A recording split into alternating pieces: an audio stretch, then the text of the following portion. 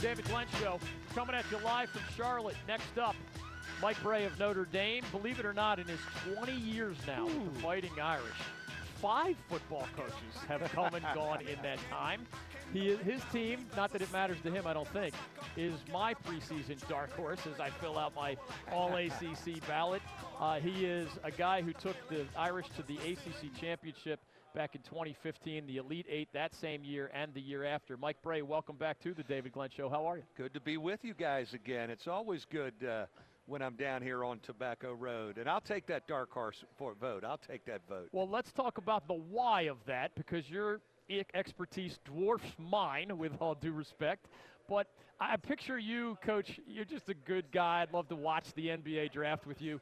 Is there like a giddy little kid inside of you as you see, oh, there goes Zion from Duke. There goes RJ. There goes the Carolina guys. I mean, how does that work for you? No question. I have even volunteered to drive them personally to their NBA cities. Yeah. I will get their butts there, but as I told you pre-show, when I looked at the first and second team all being gone for the first time in the history of the league, that's kept me hopeful that our group, which has some continuity, because we got some guys returning, can make a move back into the mix.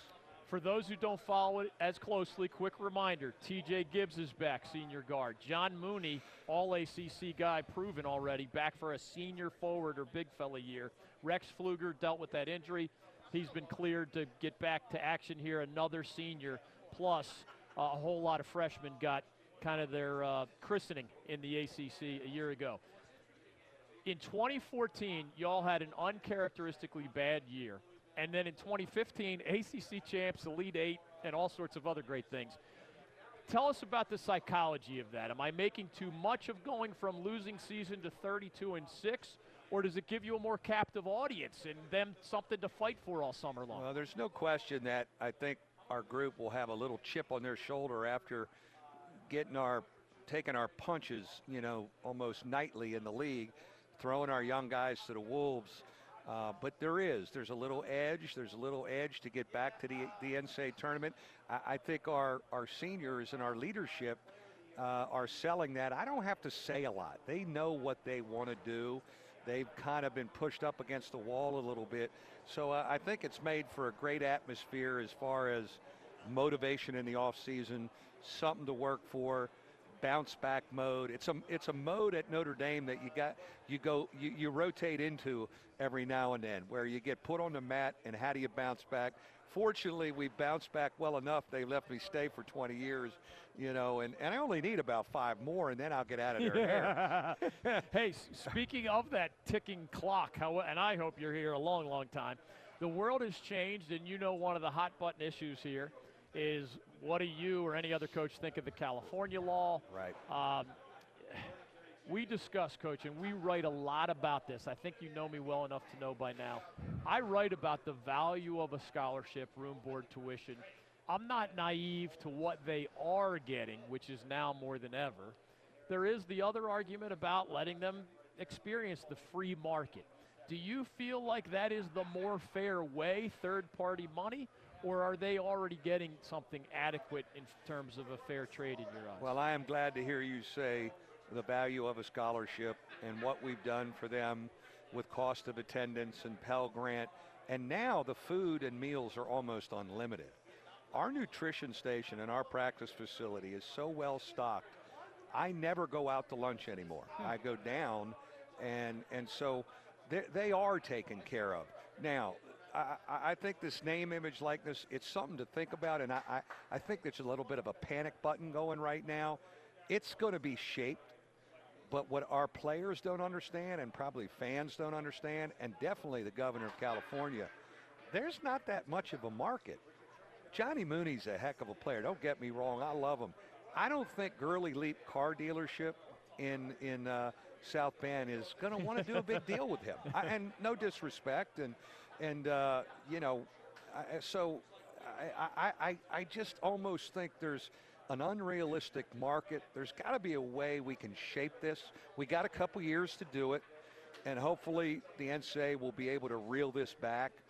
But thank you for shining a light on what these young men do get. they have a really, really good life. And all I know is a Notre Dame education. I have a feeling, you know, I've seen our guys come and go, and it's been a heck of a ticket for them. You can't put a price tag on that. John Mooney is an example, and you can tell me, I remember him just announcing, I'm coming back for my senior year. Whereas others either, you know, Jordan Wara at Louisville did go through a process and then decide to stay. It felt like 9 out of 10 guys, you mentioned on the All-ACC team, all 10 of the top 10 are gone. But what was his process? And, you know, I'm sure he could have played somewhere, if not in the NBA, if that was in his heart. What went into that? Because that's like the road less traveled nowadays.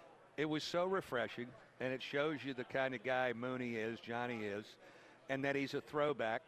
He came into my office after the season. I said, Johnny, right now, you're projected as undrafted, maybe second round.